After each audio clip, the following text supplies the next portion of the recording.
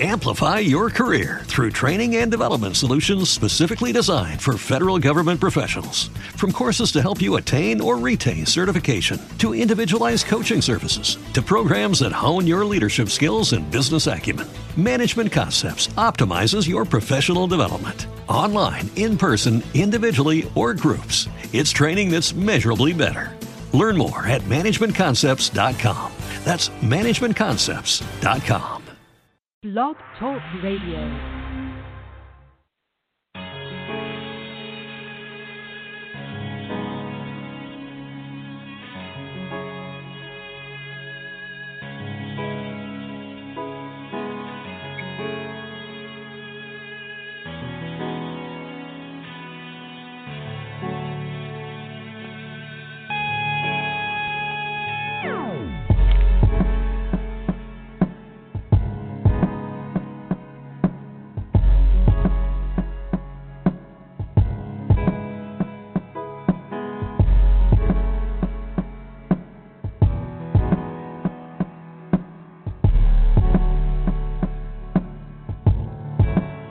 What's up? Good evening. Hope y'all doing well tonight.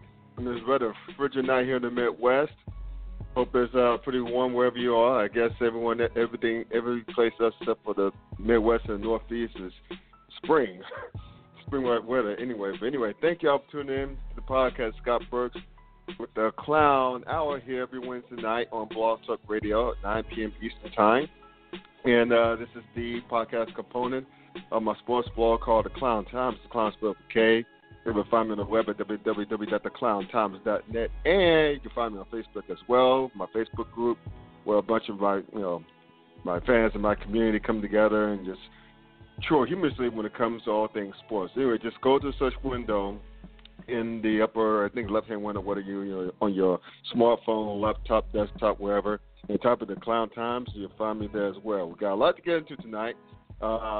Talking about Kyler Murray with his recent draft stock. Would we take him number one or not? As well as the NFL Combine.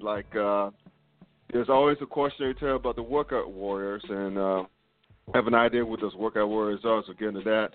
As well as Bryce Harper's big free agent contract with the Philadelphia Phillies. It's about damn time someone signed him. As well as the Los Angeles Lakers ever so fading playoff hopes. Anyway, helping me to break that down, it's one of the homies y'all know him from the HCU Sports, the rest of all things HCU Sports, and Sleazy Radio on Facebook Live every week with the Coach and the Gang. So here's my man Dwayne Nash in the house. So D, what's happening? What it be? What the deal, Scott? I'm going to tell you like this. Yes, sir. I think we may have made either a whole lot of people angry or a whole lot of people happy on our show last night. We had our annual food bracket. For those who are unfamiliar, what Coach likes to do is to create, oddly enough, these 64, and I'm doing air quotes here, teams or items of food. Okay. And we put them up head to head like the NCAAs to come up with the best of a particular category. We've done best soda, candy. We've done best chocolate. Some of you are asking, aren't candy and chocolate the same thing? And some people's eyes, no. That's a whole other discussion. We've done best fast food, best casual sit-down restaurant, best pizza. Last night we did best marquee food for a casual restaurant, and that food was the Krispy Kreme donut. Oh, hell yeah. That is glazed crack. That is glazed crack made out of dough. Okay? As much as I tend to diet and try to be good with my diet, if someone would have plopped down a dozen of Krispy Kreme, I could go through at least 6 in less than 30 seconds. At least. I mean, I grew up on that shit, like this. Man. I mean, that's the monkey, man. That is again, that's glazed crack. That's what Krispy Kreme is. And I have a story real quick to kind of corroborate that statement. When I lived in Charleston, South Carolina, I was on my way home, leaving work, and I worked the late shift, so that means I was driving home at around 12:31 in the morning. I'm on a 4-lane street, Krispy Kreme on my left side. The red light just turned on. I was in the far right lane. Lord. I made a U-turn without looking. I risked life and limb to get to that hot donut. Life and I thought about it as I was driving. It didn't hit me until I was leaving the Krispy Kreme. Dude, I didn't even look. I just did an illegal U-turn to get donuts. Dude. Without looking. That is crazy. And You know what? What's his name right quick before we get into it? That reminded me of we saw Bruce in live in Raleigh. This is like 2007 or 2008. Yeah. At the Good Nights Club there. But long story short, when he said he was driving, I think he was driving down Peach Street. He saw the Krispy Kreme, that old school I don't know if you've been the last time you've been to it, but there's an old school Krispy Kreme donut shop in Raleigh, right outside downtown. Actually going towards St. Aug. You go down Peach Street. Well, actually a little bit past Peace College, but anyway, you go down Peach Street, and there's this Krispy Kreme, and dude, he said he saw the red light come on. He's like, you bullshitting. he did a hard turn, and if anyone's familiar with the area, it's right at a stoplight. It's right at a corner of a stoplight. So for anyone to do a hard turn, you either have to be really good or really desperate. Exactly. So Bruce had to give some love to Krispy Kreme. So shout out to Krispy Kreme and shout out to Bruce for showing Krispy Kreme some love. That's great. That's glazed crack. You're gonna make me go down south and look for something since there's no shop here in the Midwest. Except I take that back. There's one Krispy Kreme donut shop. I can't believe we're talking about donuts right now. But anyway, there's a Krispy Kreme shop down by the outskirts of Cincinnati in the east side of town. And I'm gonna invade the hell out of that place come this weekend. I'm gonna walk in there. I'm going to get I'm going to get a dozen glazed donuts. I don't give a damn. I'm going to roll my ass up in there, get it in there, reward myself for being good on my diet, and just fuck the shit up. I'm just going to eat. I'm going to eat that joint down, man. I really am. But before my mouth's on the salivate right now, so I'm going to try and focus and go to some sports and get into some Kyler Murray, man. With the NFL comeback going on, there's, like one person who made big news, of course, is Kyler Murray because he's went from being possibly undersized and people are talking about, is he going to be drafted in the first round even, to like the much rumored top pick of the draft because the obvious connection with Cliff Kingsbury, the new head coach of Arizona, and who has a system that will fit Kyler Murray's skill sets perfectly, but he recruited Kyler Murray when they were both at Texas A&M under Kevin Sumlin before Kingsbury moved on to Texas Tech. So I know they still have Josh Rosen, who was the first round pick last year. I think the book's still out on this young man, Rosen. But given again the styles that Kingsbury has, and it also helps that. It also doesn't hurt that both Murray and Kingsbury both share an agent. So there's that too. So basically, when Murray came in to measure, he was measured at 5'10" and 207. First of all, that Negro is not 5'10", and he's definitely not 207 pounds. If he's 207 pounds, I'm 350. and I'm 234. So, and if he is 5'10", I'm damn near 7 feet tall, and I'm 6'4". So that's just how I feel about that. But nevertheless, there's a lot of rumors about him going first overall. People are speaking into existence. It's like when this saying goes, there's smoke, there's fire, and there's a hell of a lot of smoke right now. So my question to you is, my man, would you take Kyler Murray with the film and all in the background, number one overall? Wow. See, the question is, would I take Kyler Murray first overall? If you were the Arizona Cardinals right now, if you were Cliff Kingsbury, would you, Ooh. given the same circumstances, would you take Kyler Murray number one? You know what? Now that changes my answer. Because if you're asking me, would I take Kyler Murray number one overall? The answer would be no.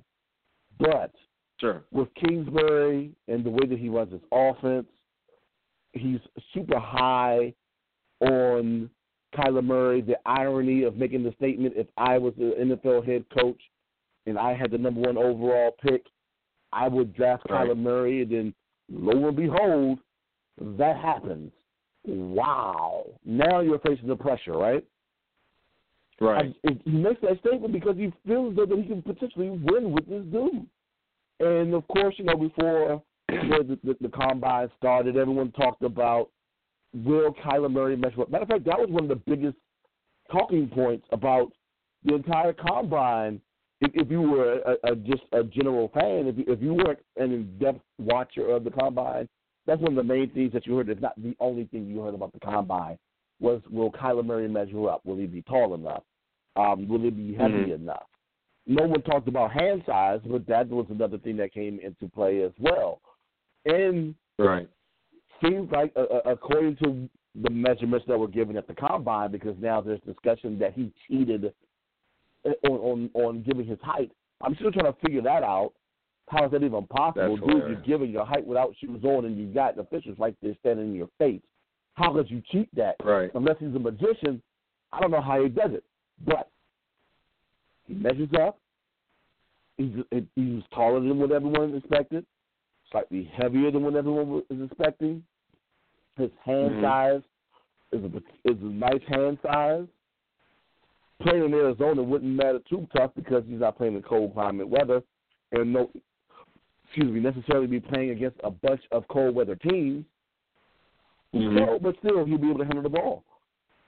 All of that said, if I'm Kingsbury, I'm pulling the trigger.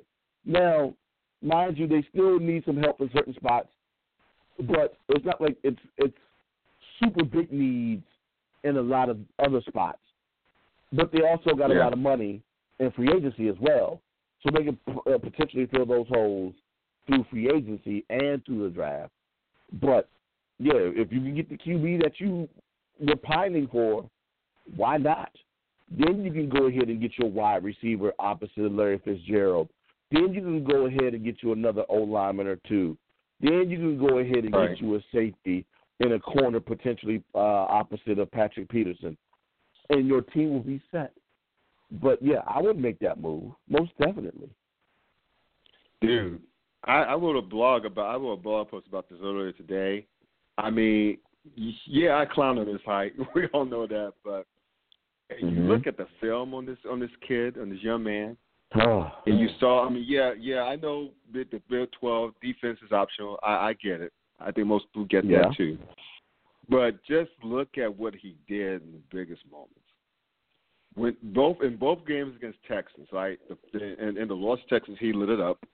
In the conference championship game, he had, I have the stats here. He had, where is it? He had 300. I'm sorry. Well, I don't have it from me, but I thought I did. But nevertheless, he had a great game against Texas in the Big 12 championship game.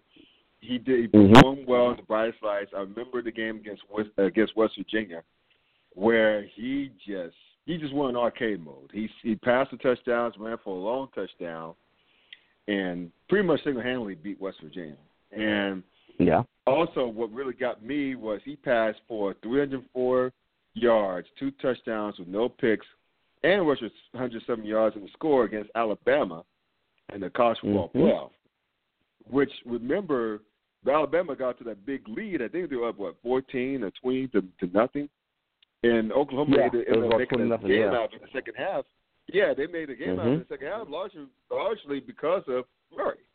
So I figure if this little young man, I still think he's little, but nevertheless, if this young man did that well against Nick Saban coach defense and the big stage at the college football playoff semifinal round, he's legit. This young man is legit. And, with the small quarterbacks doing so well, and I'm glad to see the likes of Drew Brees, Russell Wilson, Well, Doug Fleet before those two, but anyway. Then Baker Mayfield this past year. They've shattered the mold. They shattered the mold. And, you don't have to be 6'5", 6'6", and weigh whatever the hell, and to see over the offensive line. These guys are doing it by pure skill and moxie. These guys are ballers. And now the NFL is finally breaking out that prototypical mold of quarterback. And, the proof is in the pudding. Again, I know this Murray did this thing in college, and they did it in the Big 12 where, again, defense is optional for the most part. Mm-hmm. But he did it on the biggest stages. And he's also the Heisman Trophy winner, so there's that too. So, I mean, this kid he can run, but he's a passer first, if that makes sense. And I think that there are a lot of coaches now, especially younger coaches, who can easily tailor game plans or strategies around this young man's skill set. So even if Kingsbury was not on the clock at number 1, I'd still take him, depending on where my quarterback situation is. I would take him. I mean, he's a baller. Now what will come to pass more, what will help more. I know he didn't do a damn thing really at the combine. Is at his pro day, and then just see the measurables on his pro day to see what's on film, to go over what's on film. And I'll get to this in a minute with the combine, but when they use the measurables to back up what they see on film, then they'll see that murders the ball. So I would take him number 1, depending on my quarterback situation, by coach the team or the general manager of a team. But in the Arizona Cardinals case, I say screw Rosen's feelings and go with Murray number 1. I really would. And they got offense, they got talented skill players around him. You mentioned Larry Fitzgerald, and I think there's another young wide receiver or two that's pretty good. And you got the running back, I forget his name. David Johnson. Yeah, David Johnson. You got him too. So you got a good running, pretty damn good running back. All they have to do is build the inside, the interior line. They have the rest of the draft to do that. So I think they should take Kyler Murray number 1. And plus, if you're Cliff Kingsbury, who got the job at a very unconventional route, by the way. If you're gonna go down doing your own damn thing. Go down doing you. Yes, exactly. Yeah, do you? That's the phrase. # do you. So if Kingsbury, given that, he would be a fool to pass on Murray. He really would. I think Rosen, he still has his career ahead of him. I think if he lands the right situation, he'll do fine. But again, like in the professional ranks, you don't spare feelings. So if you have Murray sitting right there and all the connections with the world with Kingsbury and his offensive system, what he could do, which is similar to what Oklahoma ran this past year with the head coach. I mean, why? He'd be too stupid to say no, and I think Arizona should and will pull the trigger with Murray at the number 1 overall pick. Yeah. Now, your statement of head coach is doing you, as long as he doesn't try to pull a Steve Spurrier and do you, and then blame everyone else for your failures, he'll be fine. Right. He'll be fine. Right. And then don't try to bring in all your old players from your college days. Don't do stuff like that. But I digress. The one thing that I got tired of hearing about leading up to the combine was, of course, his height. And I'm like, dude, and people questioning whether or not he can see over offensive linemen. Okay. It's 2019. High school O-linemen are as big as pro O-linemen now. If he can see over the high school O-linemen and most definitely be able to see over Oklahoma O-linemen, he'll be fine. He'll be fine. Yeah. Now, if the thing is that it'll be different, of course, it will be the speed of the game, and that's something that he will have to adjust to. But everything else, in terms of his his physical makeup, and whether or not he'll be able to see, whether or not he'll be able to take contact. And that's something that'll be to his benefit, because the one guy that keeps coming to mind every time I think about these small QBs, and especially those small QBs that like to run, is my main man, Robert Peanut Brittle Sticks Griffin III. My man who don't know how to slide. And the one thing we know about Kyler Murray, he was drafted by the Oakland A's. He played baseball. He knows how to slide. He'll be fine. Well, the one thing to take into consideration with the sliding is knowing when to slide, too. So if he's smart enough to know when to slide, and he has the ability to slide, as well as his scrambling, he'll be fine. It's just, once again, him adjusting to the speed of the pro game and getting comfortable within that offense. Other than that, I see him being a number one overall pick. But to your point about Rosen, of course, there was discussion.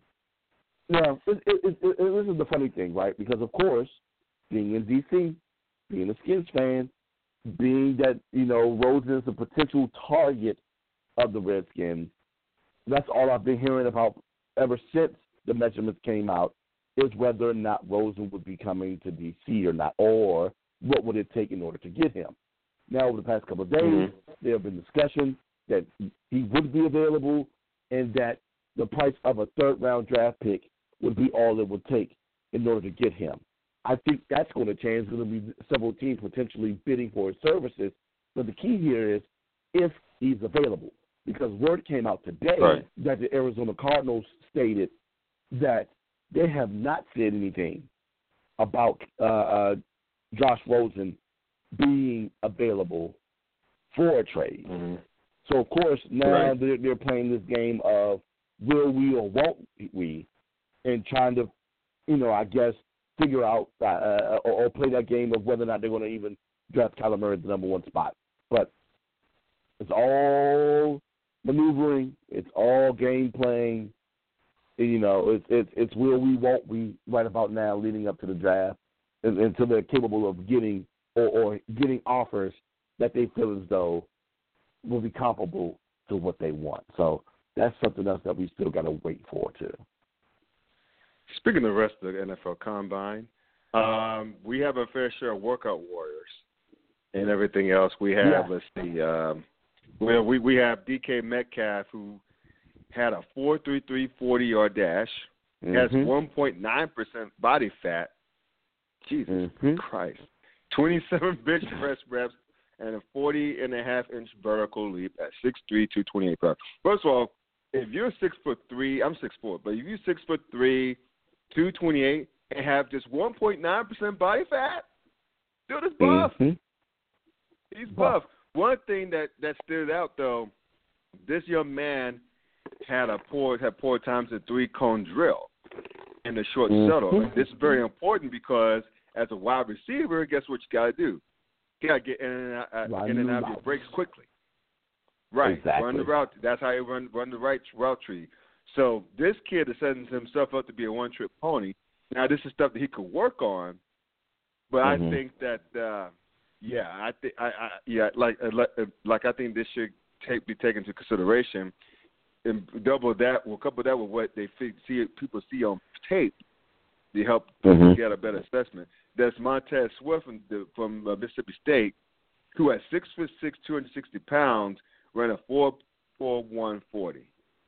Lord have mercy. But you know what else?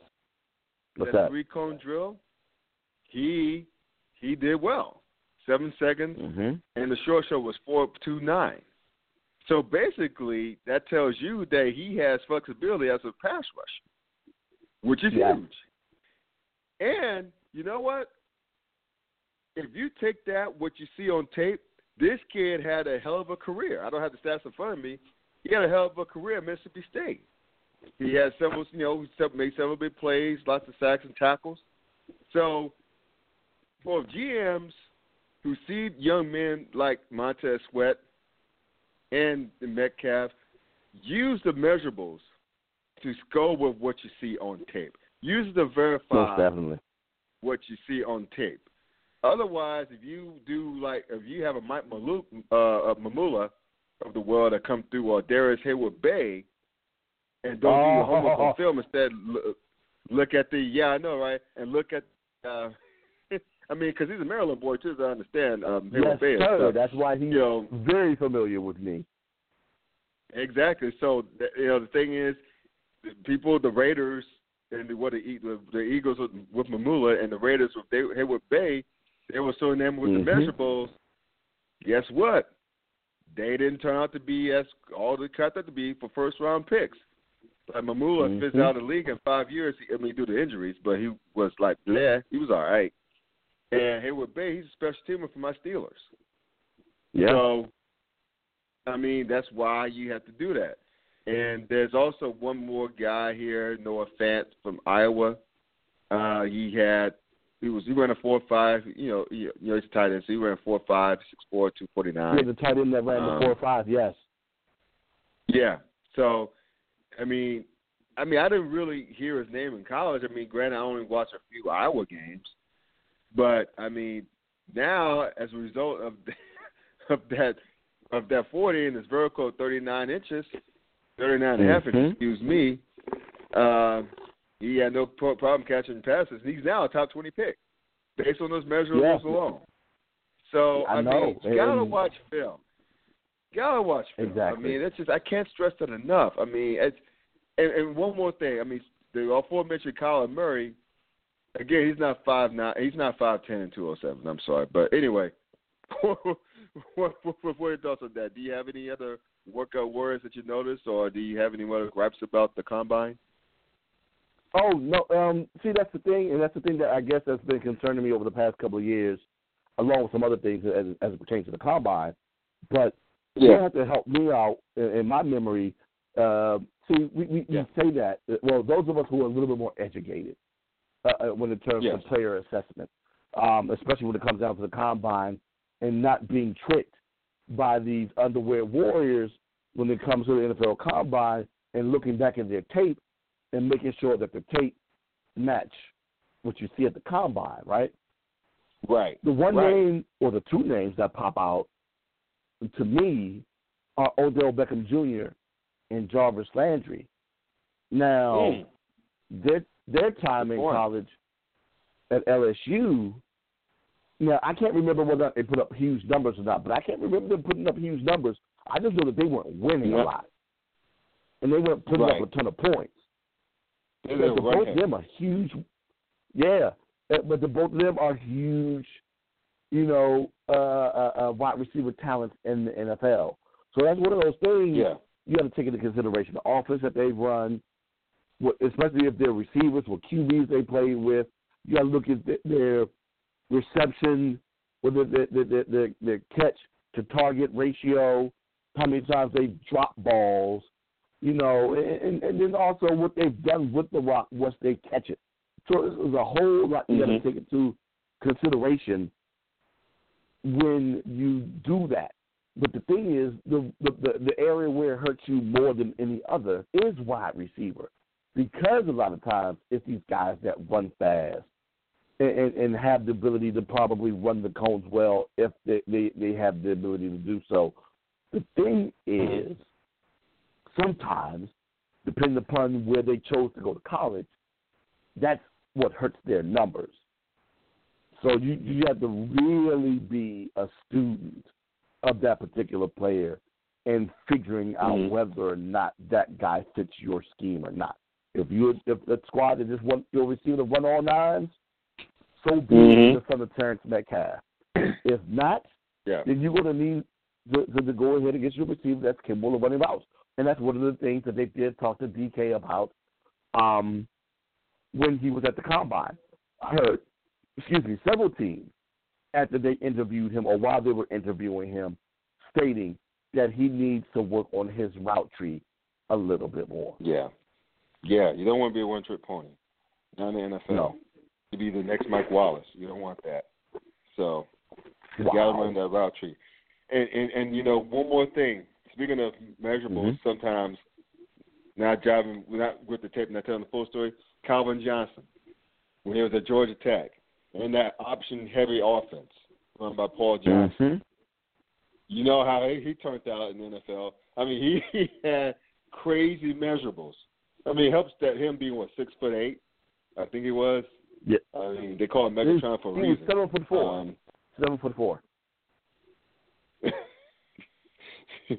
It seems like it, but I mean, the thing is that at Georgia Tech, he was featured every once in a while, but it was a run-heavy offense.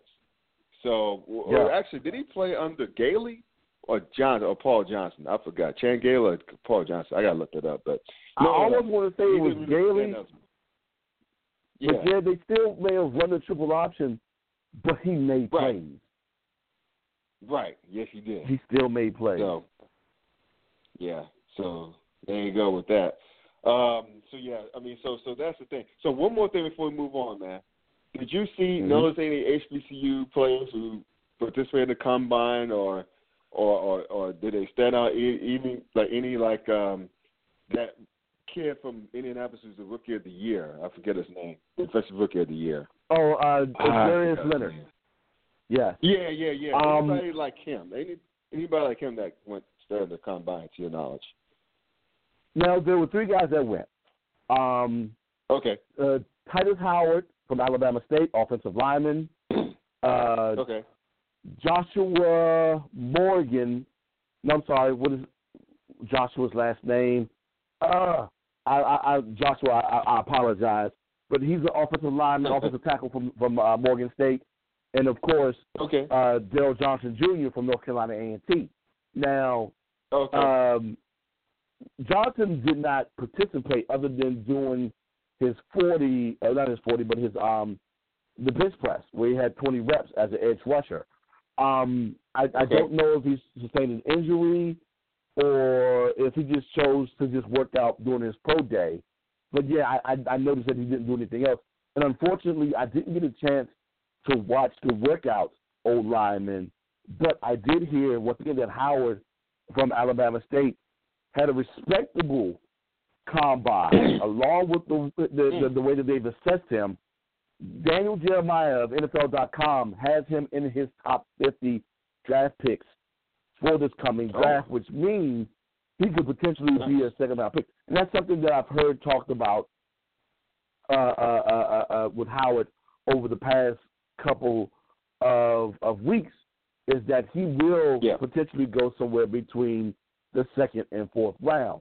So if you're an HBCU fan, that's the name you need to go ahead and watch out for, is Titus Howard from Alabama State. We expect him to go in the first half of the draft, and depending upon what happens with Johnson in his pro day at North Carolina A&T, whether or not he'll either be drafted or become an undrafted free agent. But he's also leaving A&T a little bit early, but he had 10.5 sacks, which is in the top 10 in FCS football, 18.5 tackles behind the line of scrimmage, which is also top 5 in FCS football.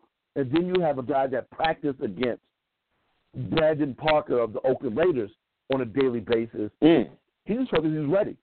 And being 6'7", 250, being an edge rusher in the NFL, he has the body. Yeah, man. The thing is, will his pro day be able to impress those who hadn't had the opportunity to necessarily watch him all season?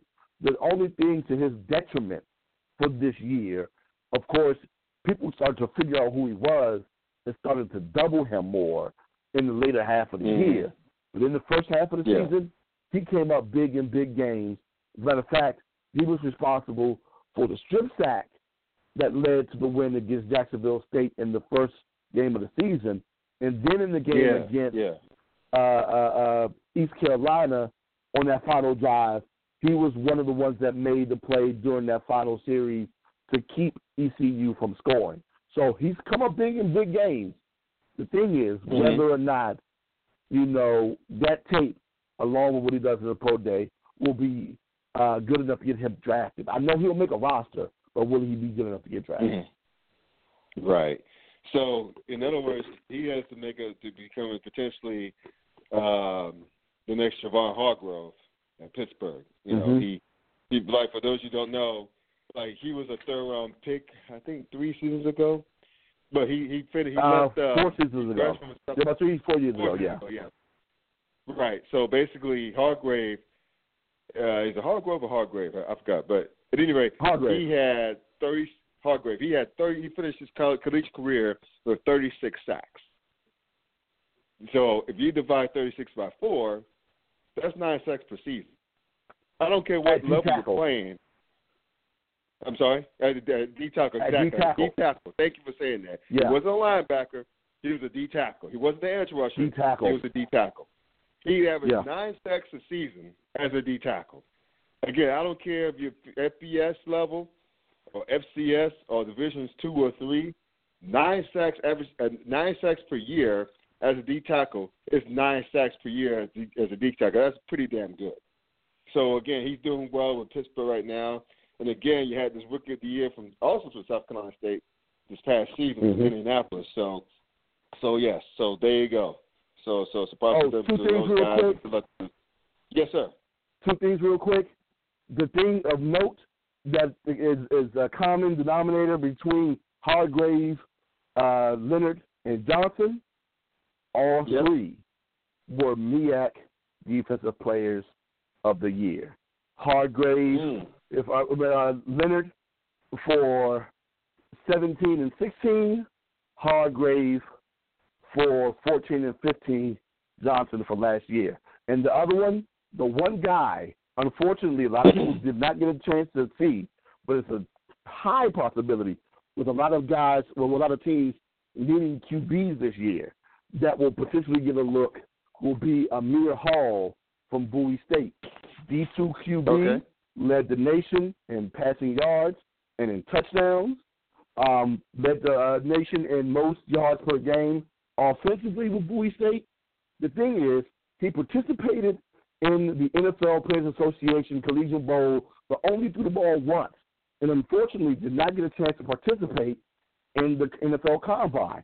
But he has NFL body, and he has an NFL arm. 6'4", 220 pounds. So like I said before, he has that body, and he also has the ability to run the ball too. He can throw the ball, and he's a throw first guy from PG County, Maryland. That's another reason why I love him. But he's a throw first guy that has the ability to run, and he can throw the ball deep and got a cannon of an arm. So that's a guy I expect to make a camp, and I'm praying that he gets an opportunity to at least get on a roster and participate during preseason so he can show what he can do. Good. Now, transition from football to baseball with news of Bryce Harper finally, and I do mean finally, getting that free agent contract. He didn't get the $400 million that he and Scott Boras, his agent, wanted, but he got $333 million, 13 years from the Philadelphia Eagles, and which includes a no trade. Which, so first of all, I was like 13 years though. I mean, and I forgot how young, like how young Bryce Harper is, but still, 13 years is 13 years, and Philly better make some. You feel like Kanye West. Yeah, exactly. I mean, they better help this kid Harper out. If they're going to take a return on his investment, a 13-year investment, but nevertheless, it's really reasonable. Yeah, I know that he's got the length of the contract, but it's reasonable for a guy with Bryce Harper's talent. So why do you think it took so long for Bryce Harper to get a free agent deal like this?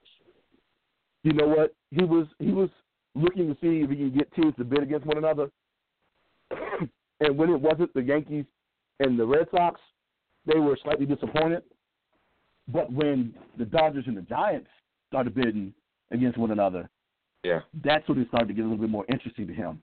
The thing is, in my opinion, like you said, the numbers are rather reasonable in terms of per year dollars, right? Right. My guess is that he was looking for. Well, it's not my guess.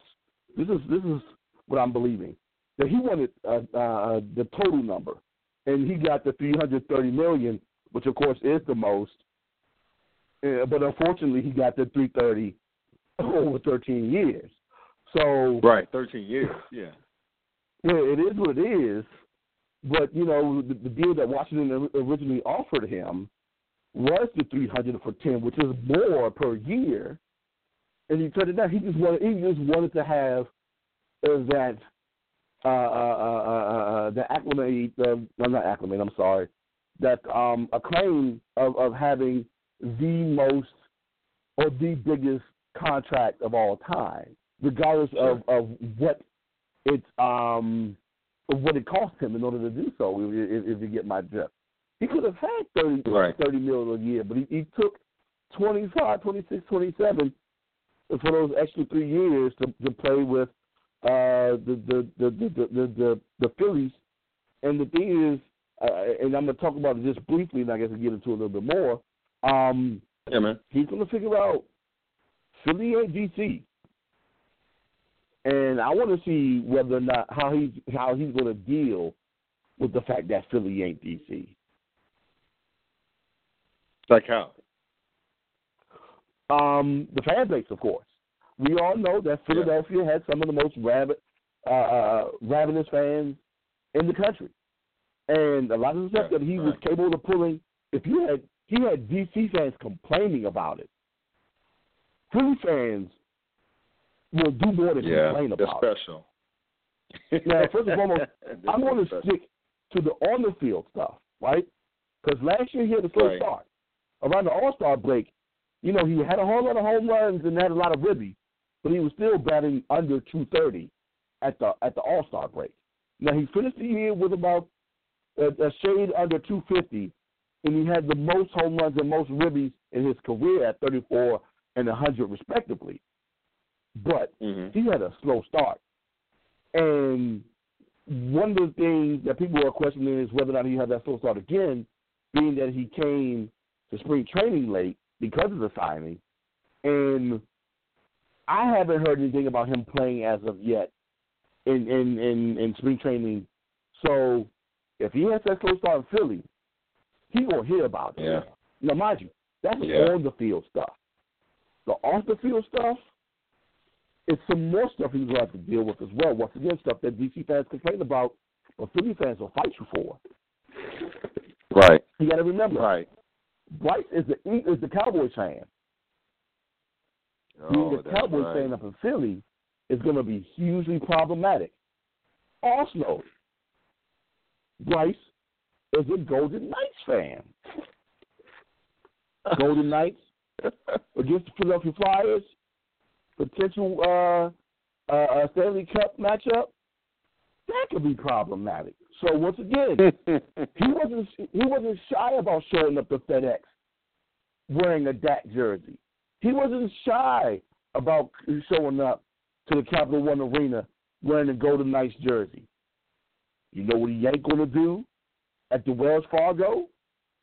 You know what he ain't going to do when he get to what's the Eagles football stadium? Well, when he shows up at Lincoln Field, At the Link? The Link. Do it at your own risk, Bryce. Do it at your own risk. It's all fun and games. It's all laughs and chuckles. But the thing is, you combine a bad start or bad play on the field along with that foolishness, because unfortunately, depending upon what city you're in, if you play for a local team, you have to be a fan of the local team too. You know, human being. You grew up someplace else. You probably grew up a fan of another team. It happens. Deal with it. I understand fans don't want to see you parading around, especially in the Skins case. If that team is a huge rival and that team has owned you for years, you don't want your best athlete or your second best athlete in your city to show up to another sport team event wearing that rival's jersey. And it happens a lot here. I'm waiting to see how Philly fans react to Bryce doing the exact same thing in Philadelphia. See, that could go one or two ways. If Harper comes out the box and balls out, and mind you, Philly was in contention for a playoff spot until late in the season. So it's not like he's going through a bare situation. But nevertheless, if he comes out like game busters, I think Philly would embrace his rebel without a cause persona. I mean, he had that going on in D.C. Granted, D.C. is much of a market than Philly, especially sports market. I totally get it. But that could go that way, or it could go the way that you just described. It could turn ugly really quickly. If you're a Philly athlete, they pay you. If you're a big money athlete at that, shit, you better ball up, bro. You better ball. But I would say this for Philly and for Harper. At least Harper went to a situation where he could possibly contend and stick it to the Nationals several times a year. Yeah. So at least he did that. Manny Machado, on the other hand, not to get too much into the weeds, by accepting a $300 million 10-year contract, which I'm mad at him for that from the Padres, but it's the Padres, which tells me that Machado just wants to be paid and comfortable. He doesn't want to win. I don't see San Diego contending for anything other than a cup of coffee this coming season, the next couple of seasons to come. Well, the next season or two, maybe not. The thing is, though, with the Padres, they have a lot of money. They have a great farm system. If Machado comes out and starts playing well, great city. You know, my sister lives there, loves it. The thing is, if he can attract other free agents to start coming in the near future, and they can slowly start turning this thing around with their new skipper, anything can happen. Especially when you have youth that you can either develop or use as an asset to get other players. Anything can happen. Especially with the Dodgers. Now the Dodgers, they'll win the division this year, most definitely. But they're getting older. You know, the Rockies, they've gotten better, but they're sporadic. I mean, they got one of the best pitching staffs in the National League, but I want to see how consistent they can be. Arizona lost their best player, and San Francisco is starting to slowly spiral out. So if they can go ahead and turn this thing around within the next year or two, and they have a main piece in order to do so, don't sleep on the Padres just yet. Don't sleep on them just yet. I want to see whether or not what happens over the next couple of years. If it doesn't pan out, I think San Diego gets rid of Machado because they'll realize that they're spending too much money on something that won't be. But I think they're putting all their chips in and banking on the next couple of seasons with players developing and also being able to attract other free agents in the near future. And that's the thing. You made a good point. If other free agents will look at San Diego and be like, oh, Machado signed that big deal with them. They're willing to spend some money. Maybe we should consider them. I totally get that. I totally get that. I'm just looking, man. It's like I'm just saying, San Diego. I mean, the optics right now in the next couple of seasons. It's like, okay, he could have stayed in L.A. Again, I don't know how the situation was. I don't know how the chemistry was. I don't know if I mean, baseball has weird ass economics anyway. So. I don't know. But I do know was that Machado was in a winning situation in L.A. He was traded to L.A. from Baltimore last season. And there were talks about his attitude, there was talks about his work ethic, and everything else, and like in terms of unfavorable, right, with most of the work about the work ethic. And I don't know how, again, you go from L.A., and I know they're getting older, but nevertheless, he was going to be the future to San Diego. I know there's no pressure in San Diego, but to me, don't you want, I mean, again, I'm not mad at him for getting paid, but at the same time, don't you want to win? Don't you want to contend? Because he's going to get caved in the first couple of years. I mean, sure, $300 million is $300 million, but damn, I mean, you got to have a little bit of pride, man. I mean, it's like the pride in him will probably be like, I'm just getting sick and tired of getting my ass kicked. I mean, there should be something to say for that, though, I would think. No, I completely agree with you. But like you said, $300 million is $300 million, one. And two, they must have sold the bill of goods that I'm selling you right now must have been sold to him a lot better. They must have told him,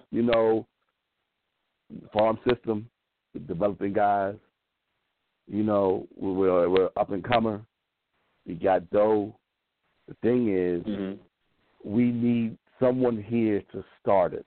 Now, remember a couple of seasons ago, they tried to bring in a couple of big names to try to do something real quick with Matt Kemp and some of the other places they had, and that thing fizzled out.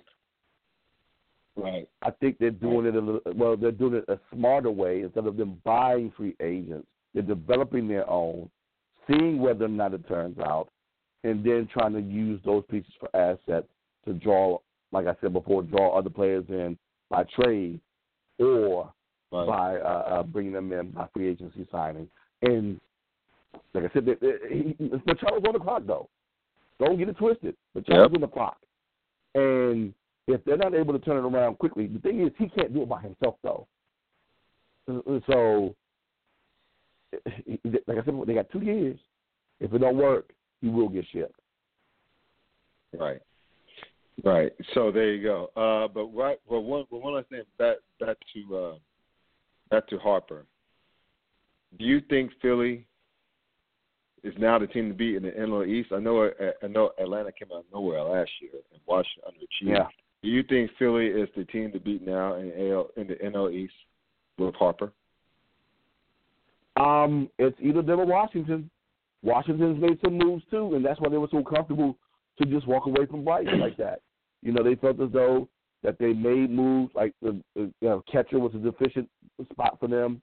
They went ahead and made a couple of signings to shore up their catcher spot.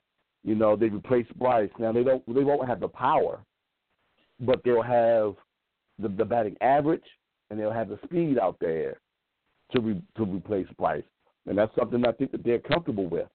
And Philly has made some moves as well, along with Bryce. The thing is, it's how quickly both teams will be able to gel, and matter of fact, not just gel for Washington in terms of the new additions that they've made, but the manager's name over here in D.C. Remember, they struggled last year, and that was something that no one was expecting. And Gomez, and that's something that they're looking for them to turn around and hopefully right this year. So everyone has expectations of Washington winning the division up until the Bryce signing. So it's going to be real tight between Washington and Philly. I think the first team that gets to 90 wins in this division wins it. Yeah, I agree. Totally agree with that. So with that being said, let's move on to one last thing. We've gone from exciting with Kyler Murray and NFL Combine, intriguing with Bryce Harper, to downright sad with the Lakers. So we're not going to spend much time on this because they're sad. They remember what I said last week if they came up if they came up offers against the teams that they were playing, like the likes of Milwaukee. I know they did beat the Pelicans at home, but they also got their asses kicked by the Clippers. So they're like 30 and 34. They play Denver tonight. They're like, I think 4 or 5 games out the 8th spot, and I think there's less than 20 games left to go in the regular season. So actually, they are 6.5 out. Oh shit! Well, they're definitely out. They're definitely not making the playoffs. I stressed against. I resisted betting against LeBron for the longest time. But yeah, you're right. 6 games out.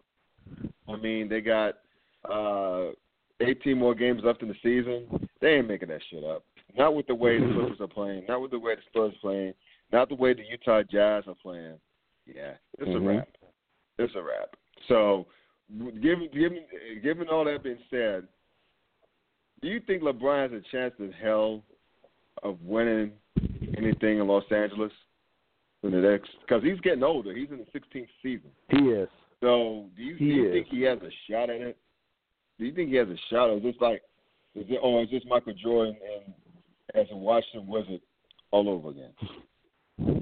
Now, the funny statement is, of course, that I've seen the memes start to roll in. Oh, my God, this is Mike in L.A., Mike in Washington. The difference is, one, I truly believe that LeBron just needs the rest. He needs the rest. And I've talked about it ad nauseum on this show in terms of how much or how many basketball minutes, more than anybody else in NBA history, mind you. And if you compare it, everybody used to talk about how Mike went to the NBA Finals and won 6 out of 8 years. But Mike, he played in that one Olympics in 92. He didn't play in 2 Olympics like LeBron did. And then it's 8 years straight, and then all the other extracurricular basketball. Well, once again, all stuff he volunteered for, but stuff that he did nonetheless. So a lot of basketball minutes logged. He needs the rest. Will he ever be able to get back? I think once he's rested, is recalibrated, gets back next year. The thing is, of course, to avoid him from being like Mike in Washington, he's going to need some help. That was one of the things that Mike was unable to do, and sadly enough, because he wasn't the front office. And then that's the other thing too. The coaching is Washington had a better coach with what's your boy?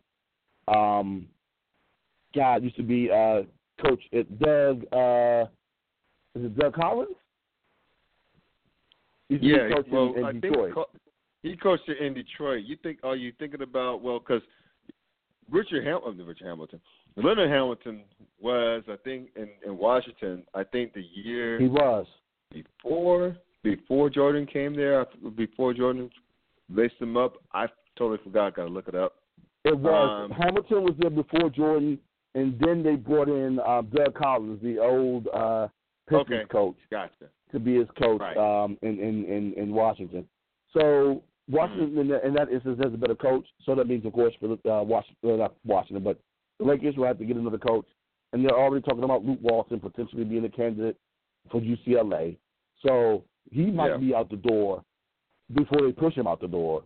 So they can get them a replacement, also get players in free agency, and if these young guys can develop, because that was one of the things that blew my mind looking at the stats. LeBron leads the team in points, assists, and rebounds. Why? Yeah. Why? So I know they got those young cats there. Yes, and that's one of the things. That's so Mike in Washington-esque is that the players were scared and they were in awe of him, and they sat there and they watched Mike. I remember that. Rip Hamilton used to sit there and watch Mike because he was Mike. If they can get out of that malaise and play ball, they'll be competitive. But they still will need help. It's a matter of time to see if that happens. But the in-house things that need to happen is these young guys need to develop, and LeBron needs to get that rest, and they need to get him a new head coach. If those things happen, him being rested, they'll get into the playoffs next year. I'm going to go ahead and say that right now. The Lakers will make the playoffs next year because they will have a rested LeBron coming back. And if he stays healthy and capable of playing at least 70, 75 games, they'll be fine. The other thing that they'll need to do is to be able to string wins together. They've only won at least back-to-back games 8 times this year. The last time they've won back-to-back games, the 15th and 16th of January. Come on, dog. You ain't making no playoffs doing that. You're not. You're just not. And they've only had 2 streaks. They've had 3 streaks of at least 3 wins this season. You're not playing winning basketball by doing that, man. And 3 of their last 10, or 3 and 7 in their last 10. Yeah, they're not making the playoffs this year. So just go ahead and get used to it now. Get your mindset. Listeners, get your mindset. You won't be hearing LeBron's name in the playoffs this year. Just get ready, get comfortable, deal with it, and expect him back October next year. Dude, remember the word of last week's podcast, clusterfuck?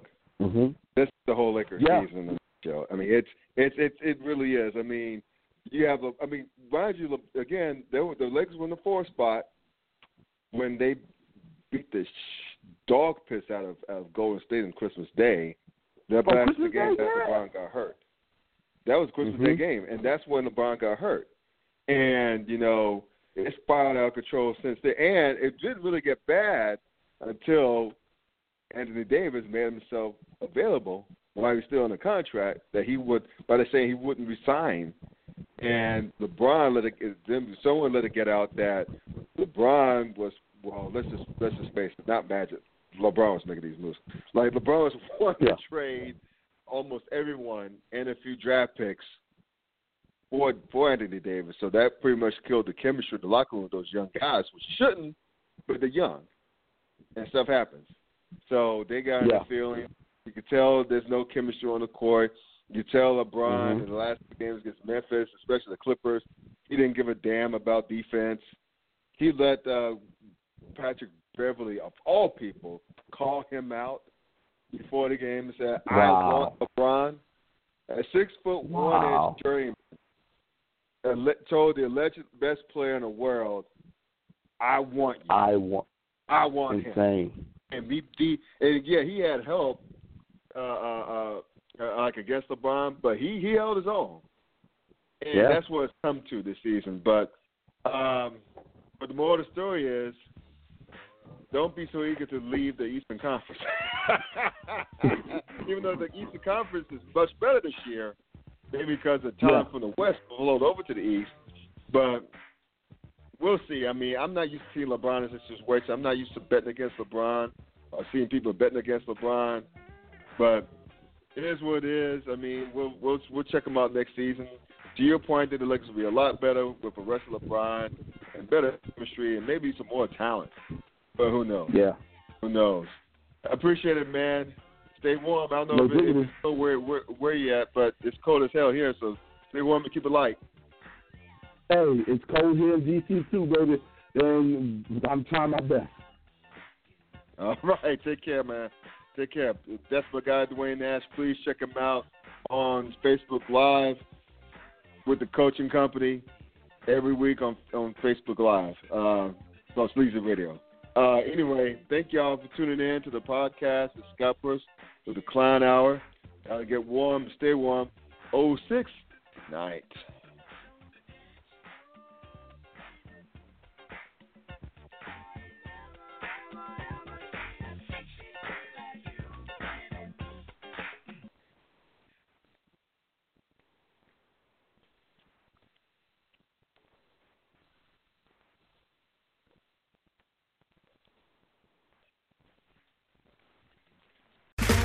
Okay, round 2. Name something that's not boring. A laundry? Ooh, a book club. Computer solitaire, huh?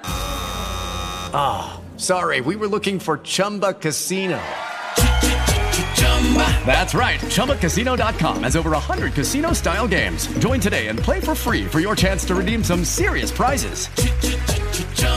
ChumbaCasino.com. No purchase necessary. Void where prohibited by law. 18+ terms and conditions apply. See website for details. Hey guys, it is Ryan. I'm not sure if you know this about me, but I'm a bit of a fun fanatic when I can. I like to work, but I like fun too. It's a thing. And now the truth is out there. I can tell you about my favorite place to have fun. Chumba Casino. They have hundreds of social casino style games to choose from with new games released each week. You can play for free anytime, anywhere. And each day brings a new chance to collect daily bonuses. So join me in the fun. Sign up now at ChumbaCasino.com. No purchase necessary. VGW Group. Void where prohibited by law. See terms and conditions. 18+.